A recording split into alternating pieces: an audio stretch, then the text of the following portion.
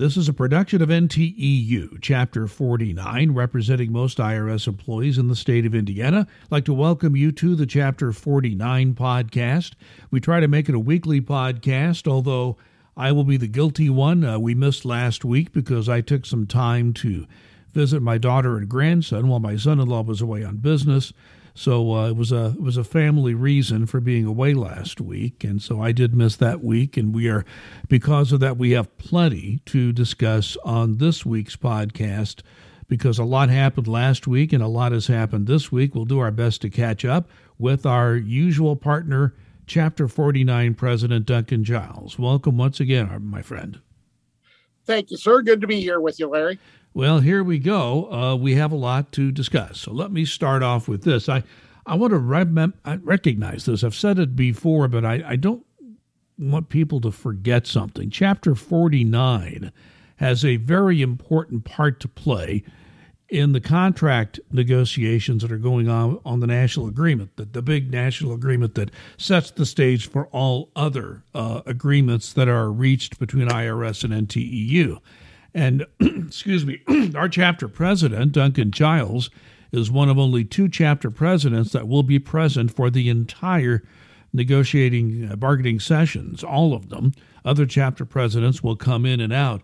Duncan and one other chapter president will be the ones that will be there the entire time. This is very important because we will have major impact through Duncan's involvement with what happens in that national agreement. So, Duncan, the first thing I'm going to say, and I'm going to preview this by just mentioning to everyone that the talks are in an early stage and we don't want to be bargaining publicly. So Duncan, as much as he might like to, is not in a position to get involved in details and issues and so forth, specific negotiations that are going on. But I think we can talk about the overall atmosphere, some overall comments. So, Duncan, I'm going to open this up to you. Tell us about your opening sessions negotiating with the IRS. Thanks, Larry. Yeah, it's been quite interesting. Our first session was last week. We'll have several different weeks interspersed over the next several months, having this hopefully all wrapped up no later than the end of July. Based on the first week and the first couple of weeks that we're doing this due to pandemic are Zoom. I've never negotiated via Zoom. I'm glad now that I've had that experience. And after we finish up the other 2 weeks that we're going to be doing Zoom negotiations, I hope to God I never have to negotiate via Zoom ever again. It's tough enough to negotiate these types of agreements in person. When you're doing it via Zoom, it really cuts down on, there's a lot that can go on in side conversations that you have trying to figure out where management is coming from on some of their proposals. You'll lose a lot of that when you're not in the same room with somebody. So that can make it difficult. It can be good on one hand if the sides are pretty contentious, but we really haven't been. The folks on our side, Jim Bailey, our national vice president's our chairperson. Ken Moffitt is our national negotiator, so he's heading up as our spokesperson. We've got Doreen Greenwald, who is the assistant now to Tony Reardon, our national president, but was president of Chapter 1 in Wisconsin for many years. So she's another huge asset to have on the team. And then, as you mentioned, I'm the permanent member. Lori McCann up in Chicago is the other permanent chapter president. And we've got just a group of great chapter presidents in there that'll be rotating in and out. And everybody brings such valuable information. But the other side has negotiators, their chief spokesperson, I've known for many years. He was at NTEU. And so, that's somebody I go back and forth with.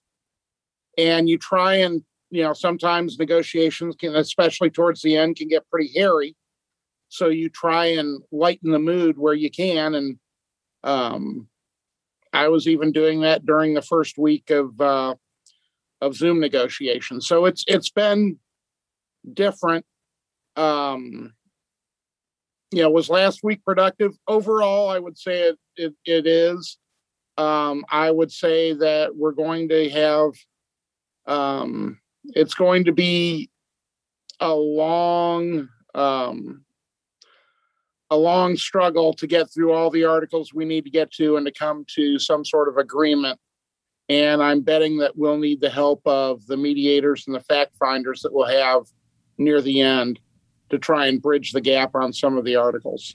Duncan, I think anybody that's gone from having in-person group meetings, for example, or other types of meetings, from that to, Zoom meetings, everybody knows that's a whole different dynamic. You're just dealing with that flat screen in front of you rather than the human beings in a room. And I would think that alone would make negotiating much more complicated. That's what I'm hearing you say. Yeah, it is. And, you try and make it human as much as you can. Like the main thing that I apparently now like to do, my thing on Zoom meetings for negotiations, is I change my name every day. You talk about the name that's printed on the screen, right? Yeah, the name that they have on the screen. And it's quite interesting sometimes when it takes management a little while to pick up on it. Like at one point I was Austin Powers for one day. Another day I was Steve Rogers, and I said, Steve Rogers. I said, yeah, I'm like Captain America before he became Captain America. You can beat me down, but I can do this all day. One day I was Inigo Montoya, because I told the lead negotiator, you're giving us bad proposals, prepare to die. Princess Bride reference, if you don't know. Yeah, go ahead. I'm sorry. Yeah, that's in, and the last day I was Andy Dufresne from Shawshank Redemption, because by Friday on a Zoom negotiating meeting, I was ready to tunnel my way out of there. Let me make a wager with you that the management will not emulate that strategy, okay? Let me put it to you this way. Management decided that if their side had any questions, that they would use the hand raise feature on Zoom. Our side said, oh God, no, we can't do anything like that. So that there's a little bit more freewheeling on our side.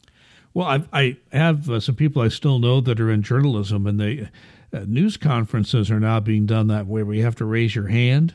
And it's really interesting where the PR person is in charge of the technology and just for some reason just doesn't want to call on you if they have some clear idea that they don't want your question asked. So it's kind of the same concept, isn't it? Yeah, it's also interesting. The person who was running the meeting for them last week, technology-wise, was hosting the meeting, ended up on the XR list that was released this week. So I'm like, okay, going from running a Zoom meeting to going into executive readiness, that's an interesting leap. Well, that's I have lots of comments I could make on that one, Duncan, but I think we have much more important things to talk about.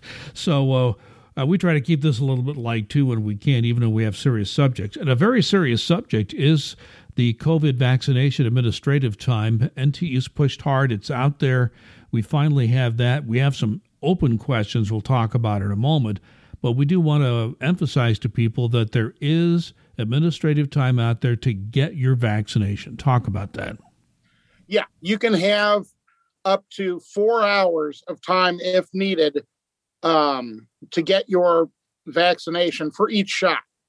I had my first vaccination shot just Wednesday and took it right after work, so I didn't need to. But my next one is scheduled 4 weeks from now in an afternoon, so I'll be taking 2 hours of administrative leave to be able to go to the travel to the site where I'm getting it done at a Walmart. And then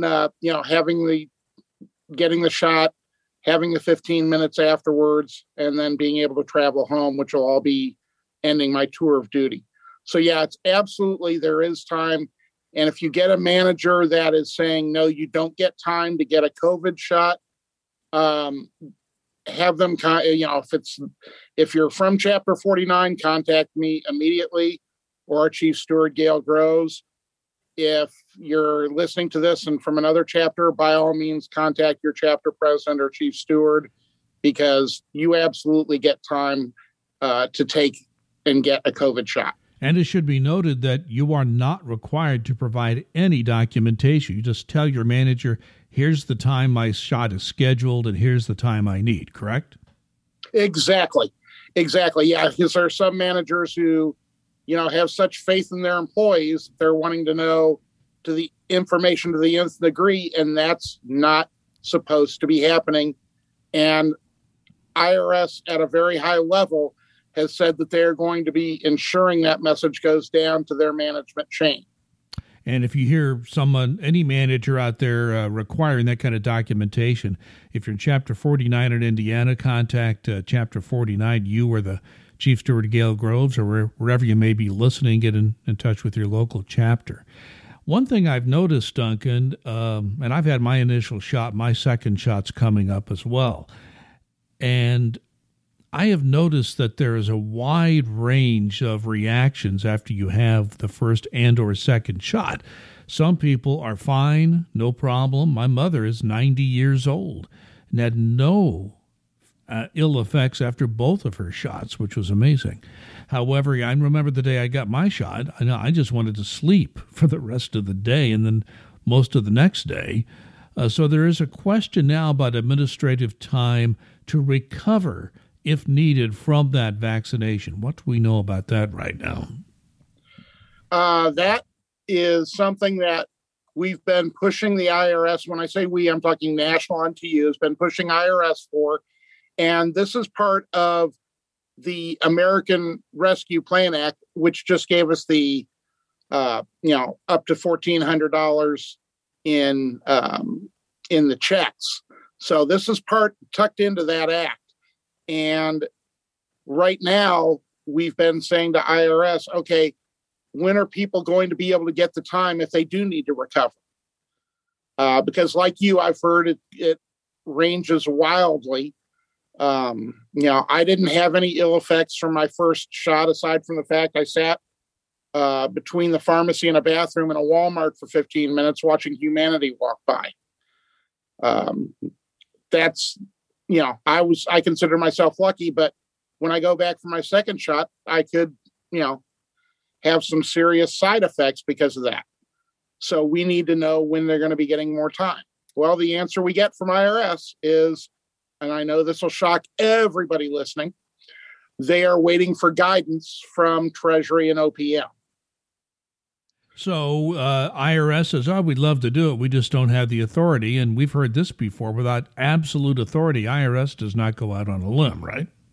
Exactly. I like to say that when they're waiting for this, when they say that we're waiting for guidance and we've asked them for guidance, I always envision that there are some trained sloths that act as couriers between 1111 and the Treasury headquarters and OPM. And that's how we're transmitting messages on waiting for guidance. And there's like a few blocks between each of them. So just if anybody who's been to Washington would know that. For whatever reason, it takes forever. And this is the same organization who couldn't give us guidance when it came to the Social Security withholding and how it was, or not withholding, and how it was going to be repaid back. The extra time that you could have taken in leave rolled over for 2021. So the guidance just comes out painfully slow. And until there is guidance, like you said, IRS is not going to go out on a limb and grant anything. I think one thing that's created a lot of questions for you, and deservingly so, it's received a lot of publicity that American Rescue Plan, also known as the $1.9 trillion plan to help the whole economy with dealing with the pandemic, There is up to 15 weeks of leave schedule that could be scheduled there. That is in that law, and you've been getting a lot of questions about that. So please just lay out what you know at this time or what you expect may happen in the future, and how Chapter 49 will communicate any news we get on this.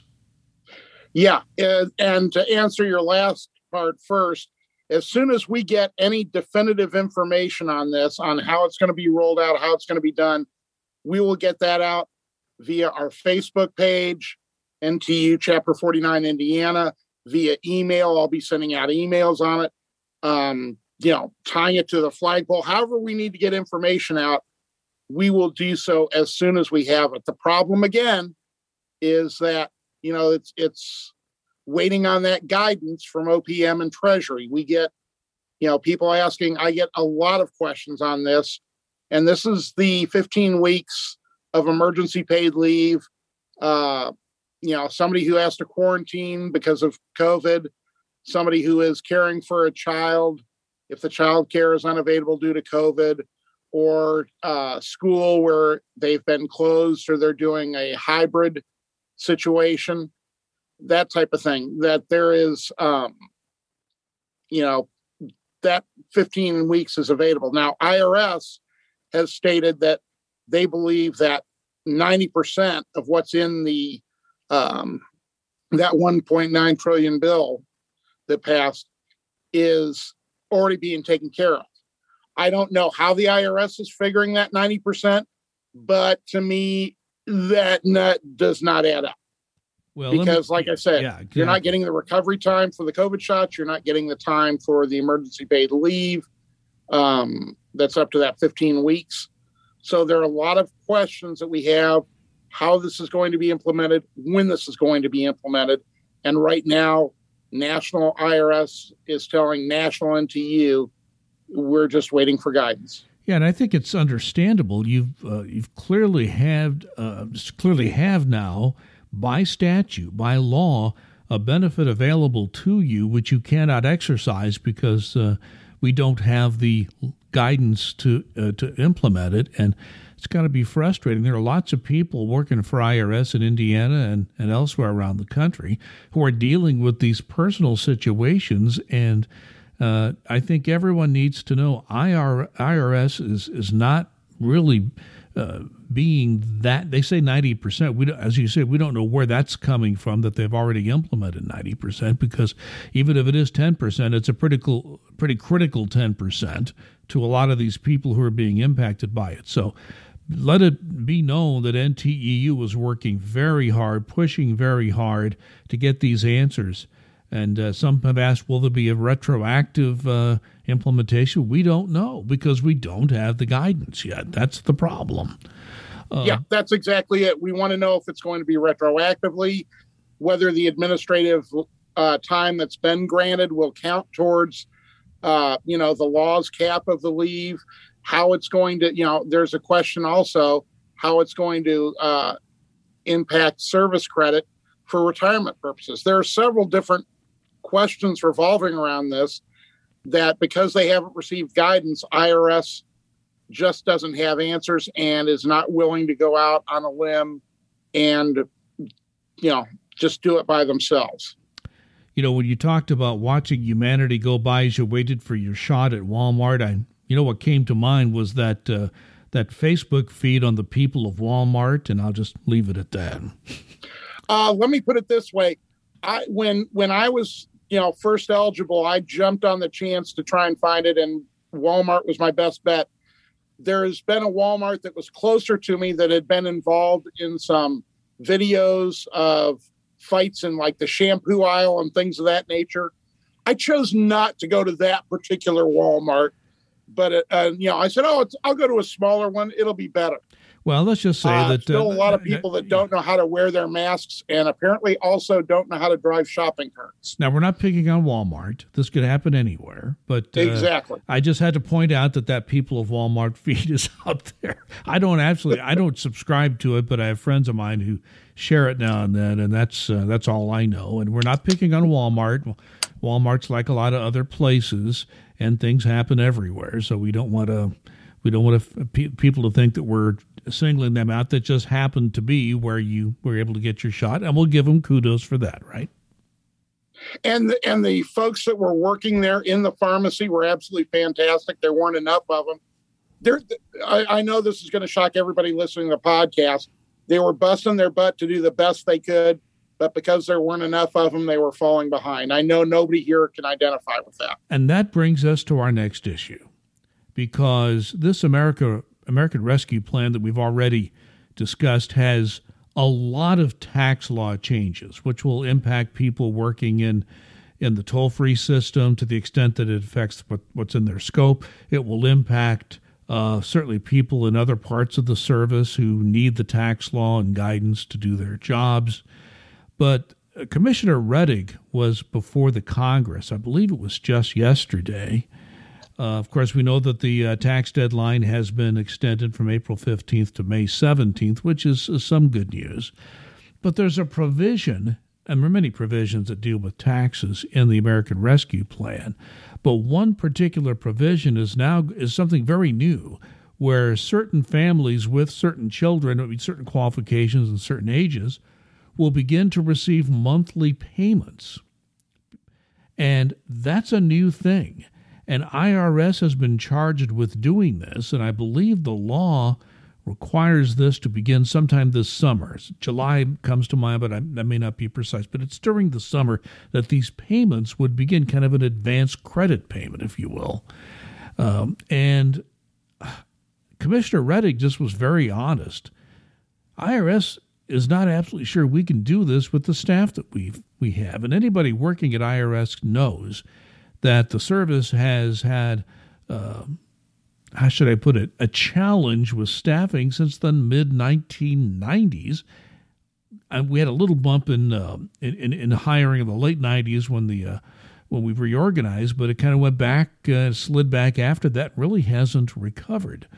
So I just want your thoughts or your take on this whole idea that IRS gets all this new work, and of course we had some new funding, but probably not enough to cover all this. Yeah, it's going to be quite the challenge. It really is. The funding is great, and I'm glad that Congress realized that and does increase our funding, and I hope they continue to do so. But it's not like you can give us funding one day and, okay, the next day we're ready to snap out because we've got more employees. It takes quite a while to train employees to even do things like, something that we've not been asked to do before, like send out these checks every month. Even getting the filing extended, the filing date extended. You and I were discussing this because we were seeing it on various news sources well before it came out from the IRS to its own employees. They didn't even tell us. And there still has not been any employee-wide email going out to say this. It's been like a sentence on IRS source that basically takes you to a press release. But there hasn't been anything yet that says, we're going to be extending it, which we have, and which all employees are now also covered under that they do not have to file and pay until May 17th. Well, so that's just indicative of the fact that we just have so few bodies to do things anymore that we're not able to do things as timely as we'd like and as quickly as we'd like. And I share the commissioner's fear and National NTU President Reardon's fear that this is going to be a tough thing for us to do. We have wonderful employees and they all bust their asses, but there's only so much we can do during a day, in a work day. And they keep putting more and more onto us and more complex things. And it's just going to be very tough for us to carry these out. Well, I don't defend the IRS management often, but in this case, I believe it was they do have a responsibility to brief Congress, and some staff member for either a committee or a member of Congress leaked that to the New York Times and some other news outlets. That's how it got out early. I don't think you can blame the IRS for that. And I think they intended to have the commissioner announce this at his testimony before Congress, which was the day before we record this. We're recording this on March 19th. So I think that kind of blew up that whole plan too. But that's still no excuse to not clearly get that out to employees. They had time to do that. So let me move on to something else here, because there's something very key for employees, because there's what's called a career ladder promotion. It's a promotion you get because you're on your career ladder. You are entitled to more pay as a result of that career ladder movement, and as a result of that, you automatically are supposed to get this pay increase. However, there is one little cog in the system. Your manager has to input this in what's called a PAR action in the internal systems that are involved. Having been a manager, I did many PAR actions, worked very hard to get them in time. But we have apparently had a spate of late PAR actions, meaning people have to wait to get their career ladder promotion money. So what do we know about this, Duncan? Yeah, this is something, again, that National NTU has been raising with the IRS. And as a matter of fact, our national, our chief steward here in Chapter 49, Gail Groves, is an a management and program assistant.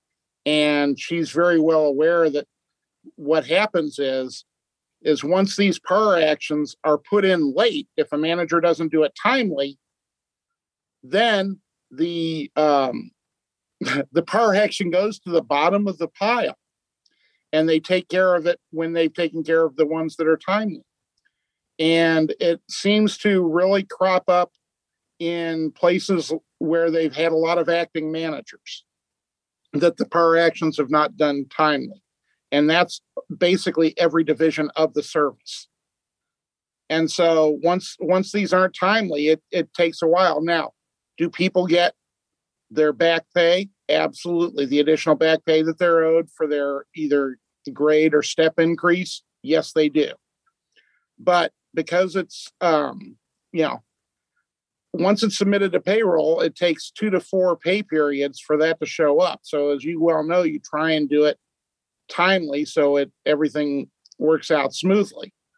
But because of the fact that the folks that do these PAR actions, that work these PAR actions once they're submitted, are also behind, and they can't play catch up if the manager doesn't submit them timely, because they're low staffed as well. Then it just creates a snowball effect that costs employees money that they should have now rather than 1 or 2 months later. Yeah. So IRS is saying that they're trying to get overtime. They're trying to continually remind managers to do the PAR actions timely. We, National NTU, has suggested that the IRS communicate with the employees when it's the PAR action submitted late, so that the employee knows, and it'll be delayed. Transparency, information, that sort of thing. IRS is considering that. Oh, really? It's like, okay, don't let the employees know what exactly is going on. All they know is that they either their grade or their step increase hasn't happened. So God forbid we should have transparency. Well, yeah, as a former manager, I must say that, my organization made it clear that was a top expectation to get that done. And I can't remember a time when I was late. If I did, it was because of circumstances beyond my control. But I think one thing needs to be pointed out here, Duncan, that 2 to 4 weeks for the PAR action to take hold, that's if it's in timely. As you mentioned, if you don't get it in timely because you go to the back of the line, it could be longer than that. It could be that 1 to 2 months, which, you miss out on a pay increase that long, that can hurt. Absolutely. When you're sitting there going, okay, I'm counting on this money being here at this time because I know it's been, the 1 year, 2 year, 3 years that I'm due to get this bump in pay. And when it doesn't happen, it's not a good thing. Let's move on to, so you have some examples of messages that are being sent to employees, particularly in Indiana, but it might be elsewhere too, dealing with some specific issues. You did share with me a message that was sent out to the employees of the call center in Indianapolis about quality statistics. Tell me about that. Yeah, I'm all for management letting know what employees are going on, what's happening overall. And, it's almost like a goal to shoot for. And as long as that's not used as a rotor where, employees are being written up for overall statistics, things of that nature, I'm fine with sharing that information. But sometimes the way the messages are written, trying to work their way into, starting off a message one way and then totally doing a 180 and talking about, in this instance, quality is just doesn't seem really sincere to me. It seems almost like a bashing almost.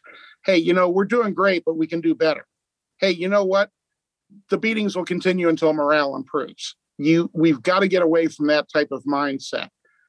And I just, it's always something to me that I'm always about. And I talk to management officials from frontline to the commissioner about positive reinforcement and constructive criticism, and do things that are going to make employees feel good and want to be here and want to do better, instead of, hey, you're doing great, but why aren't you doing better?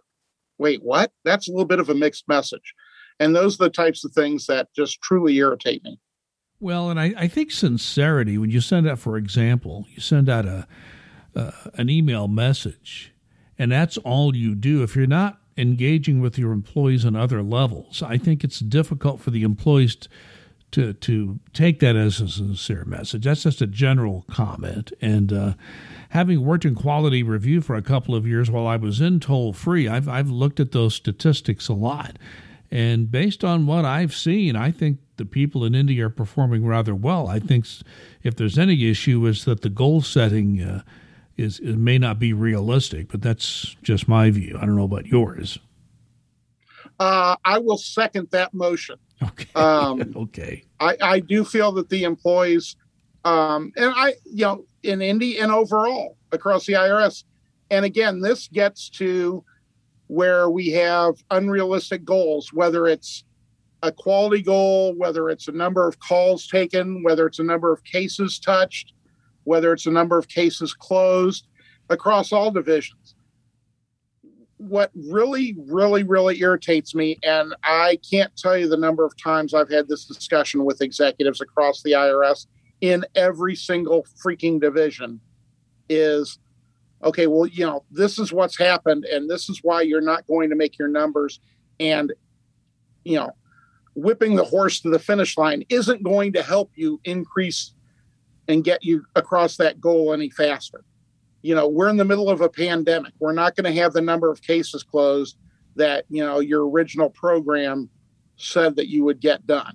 I'm sorry, that's not happening. We're not going to have the number of phone calls taken. We're not going to have these things because we're in the middle of a pandemic. Sometimes it's the fact that we have a hell of a lot less employees than we did at the start of the year when you had these goals. So that's why we're not going to make it. So there's a lot of different things that weigh on these.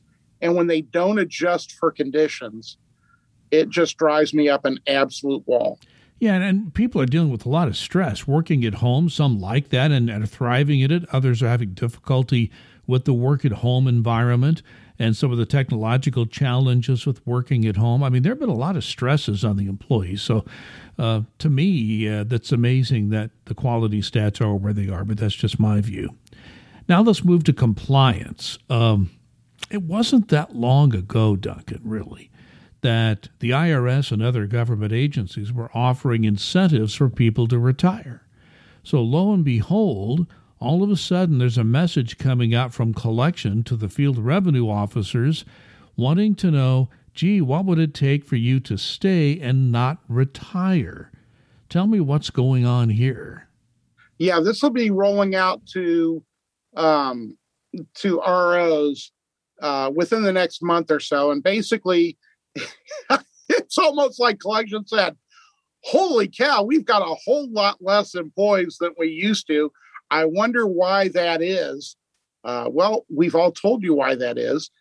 Then we've got to keep what employees we have. And so they're going to be sending out things asking about, how can they get people to stay? What changes could they make to try and keep them there longer? And these are going out to folks who are going to either be very close to or retirement eligible. And, it's just astounding to me that somebody has looked around and seen that something that's been going on for a long, long time, many, many years, and now it's reached a breaking point, and now they're panicking. Well, guess what? Now we're rearranging deck chairs on the Titanic because you've already hit that iceberg and you've decided to ignore it. Yeah, and I think at this point, the service has kind of backed themselves into a corner because so many people now in the collection division, in the RO realm, are now reaching that retirement eligibility.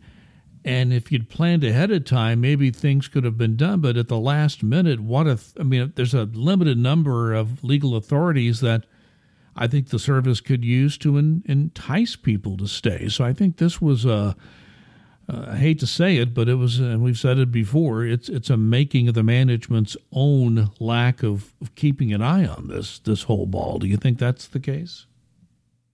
Yeah, and in collection in particular, I can only speak for Indiana, but I know it's been going on nationwide, and it's not the frontline managers that have been the issues. It's been above the frontline managers where the lack of respect, the nitpicking, things of that nature that have gone on, not realizing what a crushing inventory that employees have.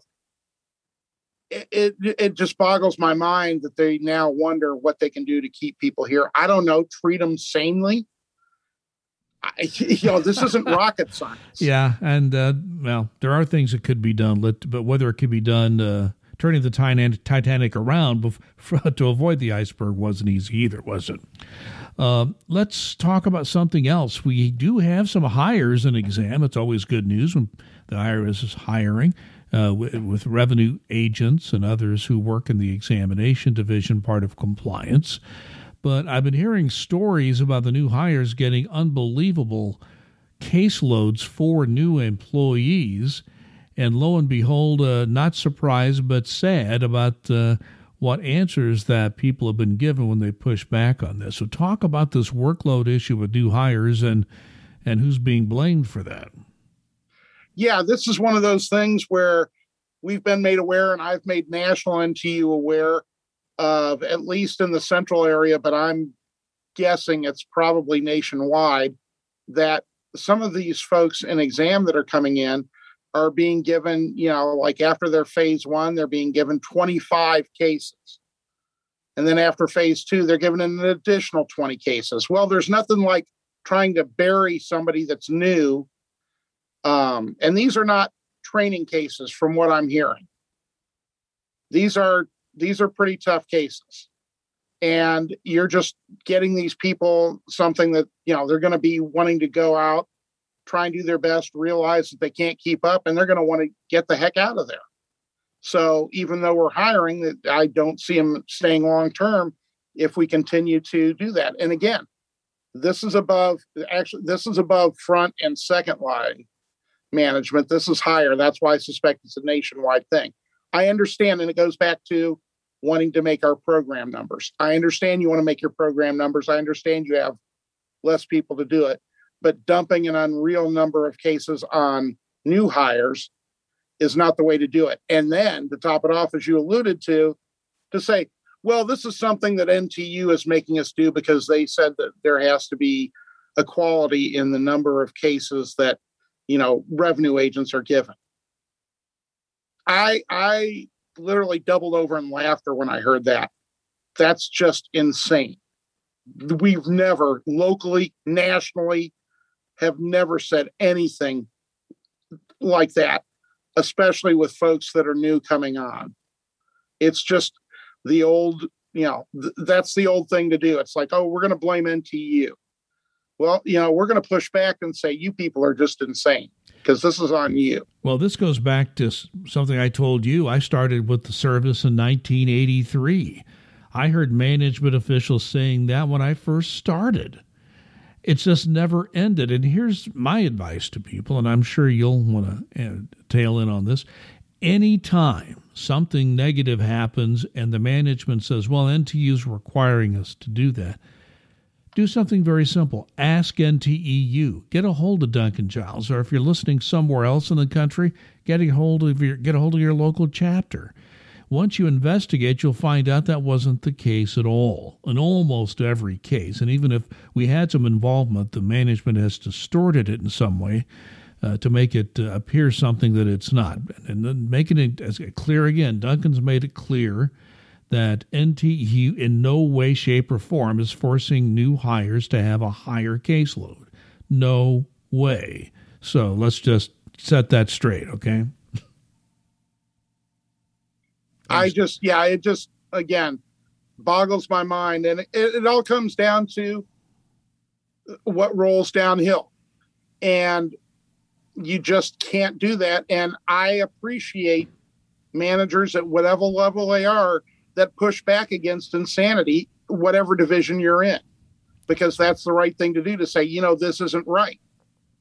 Because that's not a popular thing as a former manager yourself. Yes. That's not a popular thing when you tell people above you that the emperor has no clothes and this is not the right way to do things. Oh, tell me about it. Yeah. I do know managers that do that. And those are the ones that I truly appreciate when they are trying to protect their people, even if they're not being heard.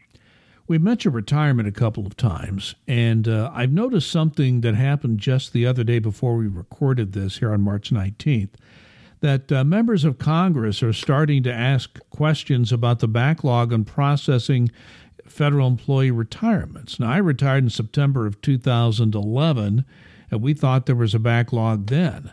Boy, I tell you, it's nothing like what it is today, and no question pandemic has had something to do with this. But again, this is one of those things where Congress is probably going to have to push to get any changes. And I think this, again, goes back to what's going on in many parts of government, just a lack of staffing. So, and have you been getting any feedback on this yourself from recent retirees? Yeah, I have. And it's taking forever and they're not getting a lot of information. And it's exactly what you just said. It's a lack of staffing. Because we are still so paper heavy, it's one thing for IRS to get their information together. We're not doing too badly at that post-pandemic, post everybody being shut down. Our folks in our retirement areas are pretty much getting back up to speed.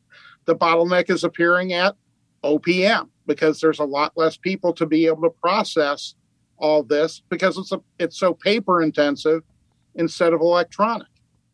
And that causes so many issues. And, I had advised people that, this time a year ago or, 9 months ago that were thinking about retiring. I said, you may want to put this off unless you've got an awful lot of money set aside because it's going to take them a while to process it. And unfortunately, it's not gotten much better just because of the fact, like I said, there's such a bottleneck at OPM because they're dealing with so many different agencies that pour that, it's like a spigot. It can only, go so wide. And right now we're needing a fire hydrant solution and we've got a garden hose. Because there are just so few people to process it. So NTU is aware of this. We're doing what we can, but this is a government-wide problem. And and OPM is trying to do what they can. But again, when you don't have much of a budget, and now you're starting to hire back up. But again, it takes time to train these people.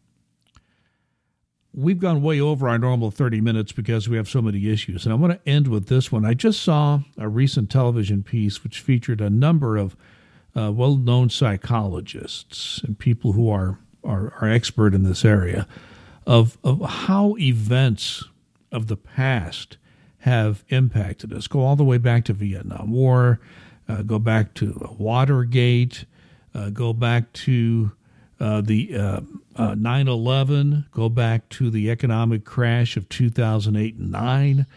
All of those events changed us, and moving forward made us a little bit different in the way we all look at the world, our workplace, just everything. And a lot of psychologists are looking at how the pandemic is going to impact all of us as we move forward. How is that going to change us? And I keep seeing in the business sections of newspapers and other news outlets all about what's going to happen once we're vaccinated and we don't any longer have to worry about gathering.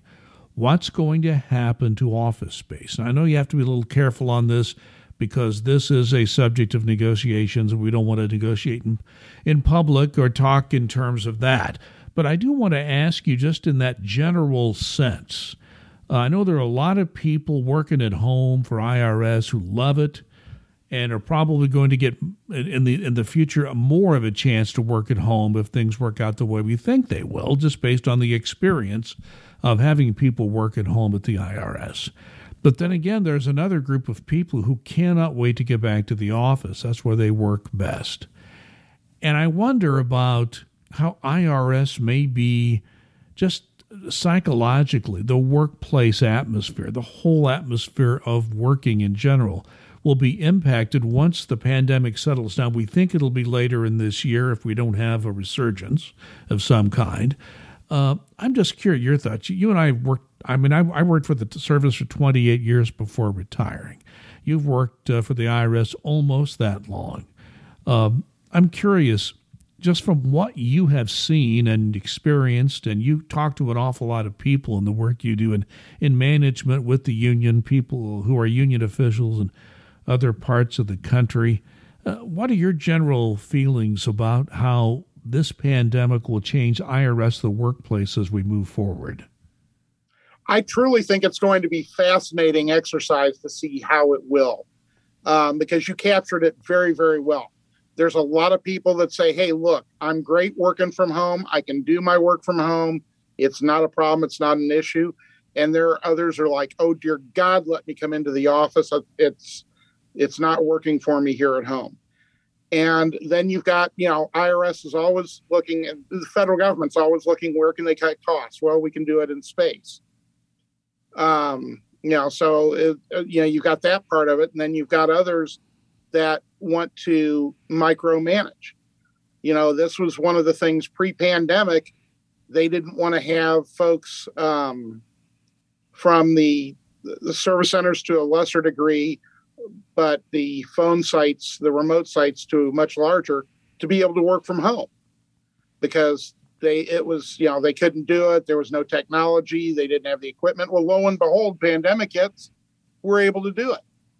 Now, my thought is it's going to be awful tough to put that genie back in the bottle if you want these people to come back 5 days a week when you've shown, and they've shown, that the vast majority of them can do that work remotely. And I would think, just again, this is not anything to do with negotiations. This was my thought, once the pandemic struck, was, we should be able to hire more people because we don't have to house, everybody doesn't have to be there. So it would, not really increase our rent and only increase our personnel costs, which would be a great savings. So it's going to be interesting to see how this plays out later this year across the whole federal government and private businesses as well. Working in downtown Indianapolis, I can tell you that it is very, very, very much changed from a year ago. And will that ever be the same? I don't know. Yeah, that's the question it's just going to be something that we're going to have to wait and see how the federal government, the IRS, different businesses adjust to this post-pandemic. Yeah, one thing that people need to keep in mind, if you look at the IRS budget, the number one line item cost is personnel, the cost of personnel. But if you look at number two, you go way down after you go to number two. If you go to number two, that's rent. Okay? So what you're saying is, okay, IRS, if you're going to reduce your space and rent, why can't you hire more people? That may be the discussion of the future. I mean, that may be something that the service has to deal with, and obviously the details have to be worked out, and part of that will be subject to negotiation, which we'll know once all bargaining ends. So I just wanted to bring that up because I just look at this as a big change to the future for those of your members and the members of NTU who are younger, who are starting their careers more early in their career. What kind of workplace you'll have socially and otherwise, and that is a big part of working. What's it going to be like? It's going to be different. I don't know how it's going to be different, good different, bad different, or maybe in the middle, but I think it's something that I hope that service considers, and I know NTU will be pushing them to consider. With that in mind, and I think it's going to be a government-wide issue. I think that we're going to be waiting for some signals from the administration on how they feel about it as well. Excellent point. And I do think that's true. And remember, there'll be people in Congress on key committees who will also have some say in this. Duncan, this is a record-setting podcast. We spent more time today than we have ever, but we felt it was warranted because of everything that's going on. So do you have a final message before we wrap this up? Yeah, we have a long podcast, but it was all good issues that we covered. I just want everybody to stay safe. Don't let your guard down. This pandemic is still out there. You know, you can still transmit this even after you've had both vaccinations. So please continue wearing the mask, social distance if you're not around people that have had their vaccinations or are in any sort of high-risk group. Get together with people where you can, where it's safe, but otherwise, please be mindful of that. You know, just let's do the right thing as we always should. And let's listen to the experts, the Dr. Fauci's, the others who are telling us that, yes, once you have you're fully vaccinated, 1 or 2 doses, depending on which one you get, and then you have that 2-week period afterwards, yes, you will be less likely to almost really, based on what we know, almost certain that you're not going to get sick to the point where you'll need to go to the hospital or risk death. You could still transmit it to somebody else. So keep the masks on. That's what the professionals are telling us. Excuse me. Duncan Giles is the man you heard, the other voice you heard on this podcast. He's the Chapter 49 president. And hopefully we will be back next week with another edition of the Chapter 49 podcast. If you've listened and you like this podcast, let people know. It's available on just about any platform where you find podcasts. Just, excuse me, I'm having problems with my voice today. All you have to do is just go to one of the platforms, Apple Podcasts, Spotify, SoundCloud, number of others.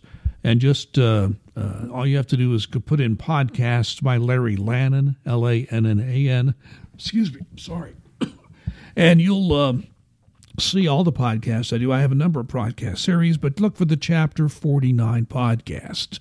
So thank you for listening, and please be safe and be kind.